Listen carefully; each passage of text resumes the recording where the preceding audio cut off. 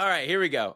Let's get to it. So we got what's poppin' with the parents, our first segment of the day. So Kristen, what do the parents want to know? What are the conversations like? What can we help clear up for them or, talk about today? Right now, we're in kind of the last part of the summer, but right before school starts. And for most people, first of all, I know that some gyms are still doing evaluations and they're not even announcing their teams until like August. And that blows my mind. I'm like, how do you wait that long? But most teams are doing choreography or getting ready to do choreography. And it's still that new phase of a team. And so parents are asking a lot about good team bondings and ways to get the team together to get them to gel for the upcoming competition season. So those are kind of the big things. I know choreography is a big topic and feelings can get hurt, and it's kind of it's another like benchmark of a stressful time. You have tryouts and evaluations, and then it's sort of like choreography, and then, competition season is a whole other conversation, but choreography can be a tough time for parents. It's a tough time for everyone, really. Parents, athletes, coaches, because so much hinges. There's a couple benchmarks, like you said, you use the word benchmarks, but there's a few benchmarks in the season that really determine the outcome of your season. First benchmark is evaluations, but more specifically, team placements. There's a really good quote I like that says, if you're going to win the Kentucky Derby, you better have some thoroughbreds. And it just basically means like, if you're going to have a great season, you need to have a talented roster. Like you need to have talent on your team and able to compete. So, coaches are in this stressful position of trying to place teams that have talent on them, right? And athletes want to be on a talented team, but they don't really take in consideration how much talent they bring to the team. Like, well, I want my teammates to be talented, even if I'm not the most talented. Like, I'll just be the worst person on the team. That's okay, right? And so, that's one of the benchmarks, team placements right there. The next benchmark really is choreography, right? Because you have to have a good competitive routine, and you need to be able to highlight your strengths and hide your weaknesses. And so there's another like time of the season where it like really determines how the rest of your season is going to go. Because if you don't have the right choreography, you just can't compete in some instances. So, and a lot of kids go into choreography with expectations, and I'll say like high expectations, like we all want to be. And I remember what's like being on a team, and you go in and I want to be center stunt, and I want to be point jumps, and I want to be last pass, or I want to be in this particular pass, and you just have all these expectations of or I want to be center of the dance. I remember this specifically. We went to camp at Woodward. So we would do Woodward, extreme, gymnastics, skateboarding, that whole camp. We would rent the gym for a week and basically do choreography there, bring a whole program up there and do it. And so we had got done with pyramid. We did our pyramid choreography, and the groups, had moved around all these things, and then they ended, right? The pyramid was done. And I remember several girls being so upset with where their pyramid spot had ended, and their pyramid spot had ended on the outside. And I'm like, we have a great pyramid. Why are you girls so upset that your group ended on the outside of the pyramid or whatever? And then someone was like, because if we're on the outside of the pyramid, that means we're not going to be the center of the dance. And I'm like, I see what you're mad that you're not going to be center of the dance, right? And so, athletes want to be center or front row of the dance and all these things, or they want to have this pass in or this stunt in or whatever the case may be. And expectation is the thief of all joy, right? So when we go in with high expectations, when those expectations aren't met, we are super upset. So I have one story to tell about what I tell our athletes, but really like from our parents' perspective, feel free to chime in about what this time of the season is like as a parent. Well, I think that, you might hear me say, you ask what's popping with the parents, and I'm like choreography. And I think a lot of people would be thinking, well, what does choreography have anything to do with the parents, right? It's the athletes. And we both talk a lot on our shows about parents need to just let the coaches be coaches and let the athletes be athletes and kind of back off. And I agree with that. But I think when it comes to choreography, like you said, there is a lot of expectation and hope. And when you have expectation, it's so much easier to get disappointed disappointed. But I think what it comes down to is we moms don't want to see our kids be sad. We don't want to see our kids' disappointment. And disappointment, when compounded with nerves and being tired and the emotional and physical effort that goes into cheer, looks like devastation a lot of times. And when you work so hard, maybe your kid finally made the team that they've always wanted to make, and then they aren't in the elites, or their skills are not showcased in the way that you or they would have thought they would. It just brings in this element of what was all of this work for, and how I think I see and hear parents saying, I know that she has this skill. Like, I'm not saying that my kid is the best at everything or is the top-notch athlete, but for example, I know that her jumps are really good and she got put in the back of the jumps. And that's hard, I think, for parents to grapple with. So that actually happened to my athlete one year, and I knew that she had some of the best jumps in the gym, not because I came to that conclusion on my own, but because people had told me, her coaches had told me, other parents had told me that her jumps were really good. And she was disappointed because she got put in the back of the jumps. And so I'm thinking, okay, well, what do I do with this? And I just kind of let it sit for a couple of months, and I ended up having a conversation with her coach about something totally different. And I said, hey, like, just this is a good way to kind of grapple with this, is just for my own edification. Like, I'm not saying like, oh, why did this happen? It's like, hey, just so I have the big picture. She's in the back of the jumps. You've told me her jumps are really good. Can you explain? And I think when you open that conversation up, you get more information because you're not automatically putting the coach on the defense. Like, why didn't you put her in last pass? Why didn't you put her in the front of the jump? And she was like, oh yeah, I can explain that. It's because she's one of the tallest on the team. And so it was a height thing. And then it was getting to the next sequence after the jump. She had to be in the back to get to the next transition, right? And the other thing I would say is that, gosh, when parents, I mean, I've had parents calling me devastated that their flyer was not in the elites, or their tumbler was not in this certain specialty pass, or whatever it is. And I always say, it is July. It is August. You never know what could happen. And these routines are changing all of the time. Why are we upset that it wasn't choreographed this way when we well know that the routine on August 1st is not going to be the same exact routine on September, October, even January 1st. The routine on March 15th is not going to be the same routine on April 30th, right? Like, your kid could be in back of jumps today and tip of jumps tomorrow, right? So that's what I would say to parents.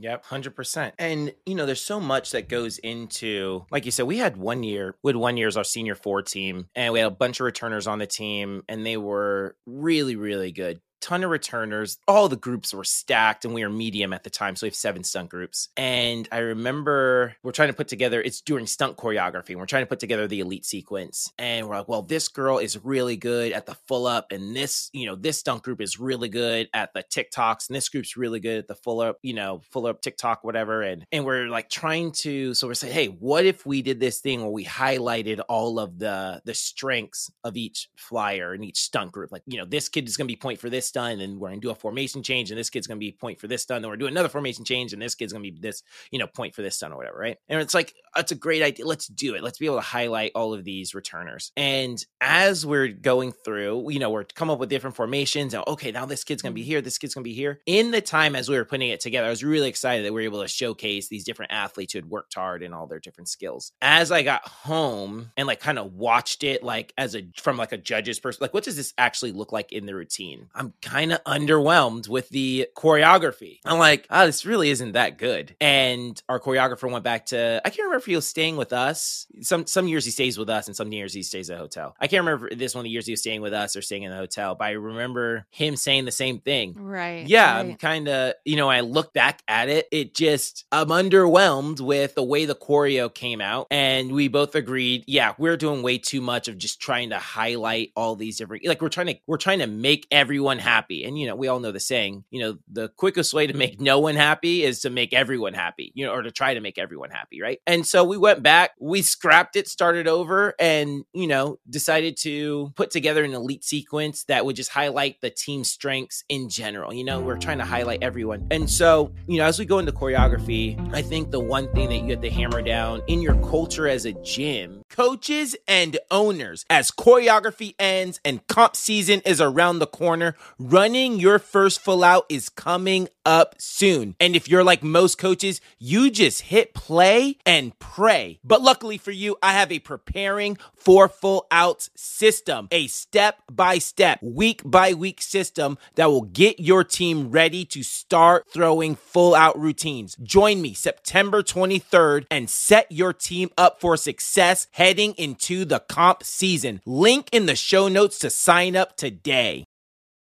That you have to hammer down in your culture as a gym, we've got to put the we over the me. It's one thing we try to talk about in our gym, but we've got to put team first, because when we don't put team first, individuals have expectations. And if they only care about their personal success, then what it takes to be successful as a team is never going to get there. The team, individual athletes really have to put team success first. And so I always tell this story to the athletes is back when I was cheering, and I just wanted to win. That is 100% what I wanted to do. I just wanted to win and go compete at a high level and, win as many NCAA, UCA, whatever trophies as we could. I also had an ego, and I wanted I had my own personal goals too as well. But, at the end of the day, I just wanted to win. And I remember this back when I was in college, we have 5 couples, right? Co-ed team. We have 5 couples, and the 5th couple is not looking too strong. And our coach is dropping not so subtle hints that he better get it together or another couple is going in that spot. Now, I originally was not one of the 5 couples, but I was probably the 6th couple, right? Like next in line. And so me and my partner are, like, hey, he's going to take, well, I'll use her name. That'll be all right. Tim and Misty aren't looking so hot right now. So me and Yvette are trying to figure out this elite stunt. And so we're working at it, and we're doing okay. We're doing okay, right? And I'm thinking we have a real solid chance. I remember driving in the car on my way to practice and like just saying, man, I could do this stunt. Like I could do this, right? My roommate laughs at me. Anyway, but I'm like, dude, I could do this. So eventually, now I have a really good flyer. Yvette was awesome. Yvette was the best flyer it had up until that point. She was a really, really talented. And we're trying, but we're still not super consistent. It's very obvious he's going to take Tim and Misty out. Me and Yvette are hitting, but it's like not super, super consistent. And then now I will say this, Tim was a far better stunter than I was. He was incredible. He was probably one of the best stunters I ever cheered with in my life. He was incredible. He went on to win several partner stunt titles. He was just phenomenal. We'll say Misty wasn't quite the same level of flyer that he was as a base, but he was just incredible. And I remember our coach eventually was like, well, Jason's not as consistent as we need him to be. Tim and Misty, this isn't working. I remember he goes, hey, Tim, try it with Yvette. I've already said Yvette was incredible. Tim was incredible. And he goes, Tim, Misty, or sorry, Tim and Yvette go. And it's just like, ding, ding. It was obvious to everyone. Oh, Tim and Misty, or Tim and Yvette need to be in the elite. And he calls me and Misty over, and he goes, guys, give us the whole coach speech, like, hey guys, you guys have worked hard, blah blah blah blah, the whole thing. And I didn't hear a word. Yeah, well, I remember both of us just go, I remember in unison, we both go, whatever's best for the team, coach. Now, I 100% meant that. I really did. It was very clear that it was better for the team to have Tim in that stunt with Yvette. Now, did it hurt my feelings? 100%. I have tears welling up in my eyes as he's saying this, right? Because it hurt, because I put in a lot of work and I really wanted the opportunity to do that stunt, or to compete at nationals with that stunt. But at the end of the day, I 100% know that Tim and Yvette was the right decision to be in that elite sequence. Now, I could have thrown a fit and been pissy and mad or whatever, but that would have brought the team down. And me, what I wanted to do. Again, so I get, this is a question that athletes, parents, coaches, whoever have to ask themselves, like, what is more important? Is it more important that I get this one specific thing, or is it better for us to elevate the team, even if that means that I have to take a step back? And so the teams that have athletes who are willing to take a step back to elevate the team, those teams go on to be successful. And the teams that have athletes who aren't willing to take a step back, or who want to whine and complain and make excuses, those teams don't have good chemistry, don't have good culture. They tear down, the productivity of practice. They tear down the atmosphere and culture of practice, and they can't go on to be as successful as they want to be. And a team and a family will go on and be a bunch of individuals every day of the week. So there we go. One thing, the last thing I'll say, unless we just keep talking, is try not to go into, this is my advice, parents, athletes, try not to go into choreography with expectations, which is really hard to do. I understand that, but I would try not to do that. Now, I would do this. We have a great music producer, as I've said several times. Casey Marlowe sounds like that. And every year I would write out voiceovers, right? Hey, I really want this voiceover. And I'd hand them like 10 voiceovers I wanted in the routine. And I'd say, I want this song. There's like back in the day when we had like real music in the routine. I want this song for the elite sequence. I want this song for the pyramid. I want this song for the running tumbling section. I want this voiceover here. I want this. And I'd have a very detailed outline of what I wanted in our music. And I'd send it to him, and he'd come through on like 90% of everything I said. And because I had an expectation of him coming through on 100% of what I said, it would leave me disappointed. I'd have one voiceover that I really, really loved. And so I'm listening to the music and I'd go, oh, there's that first voiceover I heard. All right, there's that first voiceover I wrote. Oh, there's the second voiceover I wrote. Okay. The other one's coming up because that one's going to be fire. Okay, it didn't happen yet. Oh, he put in his own voiceover. That's cool. Whatever. All right, I like it, I guess. Oh, there's the other one. Oh, and we get to the dance. I'm like, hey, he left out that voiceover. Why do you leave out that voiceover, right? And it would put this damper on the music for me, right? But everyone else, like when the kids listen to it, the kids will be like, oh, this is great. Or the parents listen to, oh, this is great. And so again, expectation, Rob, is a thief of all joy. And so what I started doing is just going, Casey, the music is yours. I'm not giving you any suggestions. I'm not giving you any voiceovers. You make the music, you send it back. And my joy has gone up, I was already happy with our music, but I'm able to get the music. He's able to do his thing, make the best decision for the music and then give it back to me. And then I just get to enjoy it without having this expectation of like, I want this, I need you to say these specific words for these 6 seconds. And if you don't do it for those 6 seconds, I'm going to be, pissed off or whatever about our music, or whatever. So anyway, Kristen, anything else you want to add on to that? I think that it can be easy to carry whatever baggage you had from earlier in the season or earlier in the tryout process into choreography. So, and it goes back to a clip that you recently posted that I just loved, and I'm paraphrasing, so correct me if I don't say this right, but coaches are not planning their teams for what they want. They don't have predetermined teams. They take the athletes with the talent and the skills that they have, and they build teams around that. And did I say that right? Yeah, it's spot on. So the other side of that coin is I hear parents complaining, and I'm not calling out any one specific parent. I have to be so careful because people will DM me stuff, and then I know people personally and they're like, you're talking about me. I'm like, no, this is like across the board. Generically speaking, there are parents who are genuinely upset and feel like coaches build teams around certain athletes, and that there are favorite athletes that coaches will put in the center, or that they build these teams around one or two athletes. And I think that based on the philosophy of you take the talent that you have and you build a team around that, that's true. If you have an athlete that can bring that team up,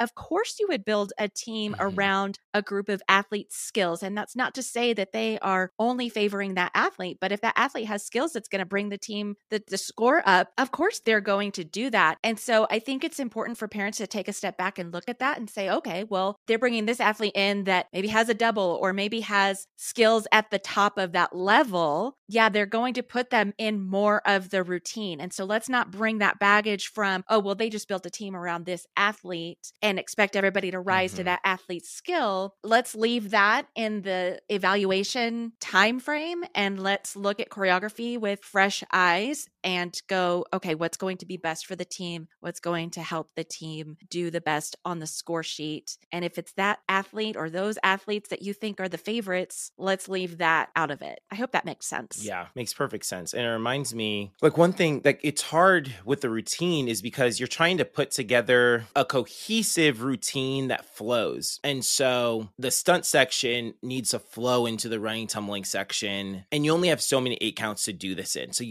So the routines that, and the formations, I'll say specifically, aren't really perfect formations the way if the coach just said, hey, who is your best jumper? Put that kid here and put your, worst jumper in the back. Most routines aren't really designed that way because of you have to be able to get into that. It depends on where we're coming in from that section and then where we're going out next section, right? And so like one thing we'll do is, free coaches tip right here is we'll like for jumps, for example, we'll go and we'll say, all right, all you kids do a jump and everyone will get a number. You're either a 1, a 2, or a 3, right? A 1 means you had great jumps. You can be in the front row. And a 2 means you had, average jumps and you can be here. And a 3 means you're a back row jumper. Sometimes you get a 4. That means you will not be in jumps at all, kid. But we tell the choreographer, hey, and usually we'll have, when we had Taco on the team, it was hands down Taco was going to be point jumps. Like, we're going to figure that out. But other than that, it was like, well, Taco's point, and you can fill in any one of the 1s in this next row. And,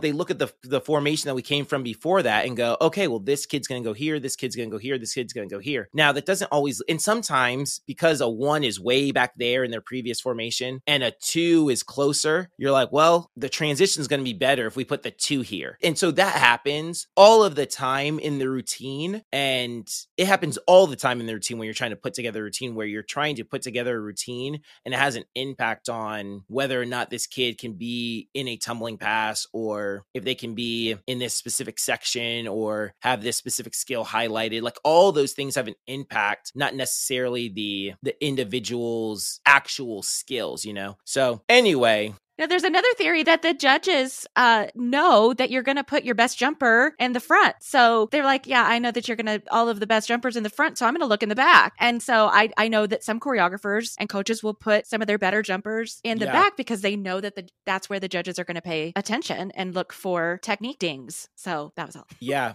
It's definitely if you do a bowling pin, right? Outside V. So even the outside V. So it's like this argument of like, oh, should we put our best jumpers on the outside V because they're on the outside of the jumps, or put some of our better jumpers not necessarily in the outside V, but like in the second row where they're still seen? So like, what's a more visible spot? And personally, I'm more of an outside V type of guy. I want to make sure my outside V looks good, but so many different avenues, so much to think about. There's a ton. I've never even thought about that. Yeah, there's a ton to think about when you I had one judge, like, he gave me a map. I'm not sharing it with anybody, but he gave me a map of where to put your best jumpers. And he was like, and it was like, this is a 1, this is a 2, not like the 1, 2, 3 system I used earlier, but he says, if you lined up all 20 kids, he put exactly where all 20 kids would go. Like your best jumper goes here, second best jumper goes here, your third, and this isn't just, some people are just judges by weekend. Like, this is a judge. And he gave me the map. So your boy got the secrets.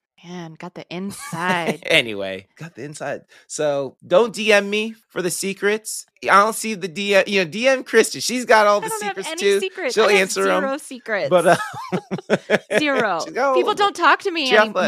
No. I've expanded my cheer athletics network, just from what I do, and now people don't even tell me things. They're like, "No, I'm not telling you because if you talk about it, they'll know it came from me." On the pod. Dang it.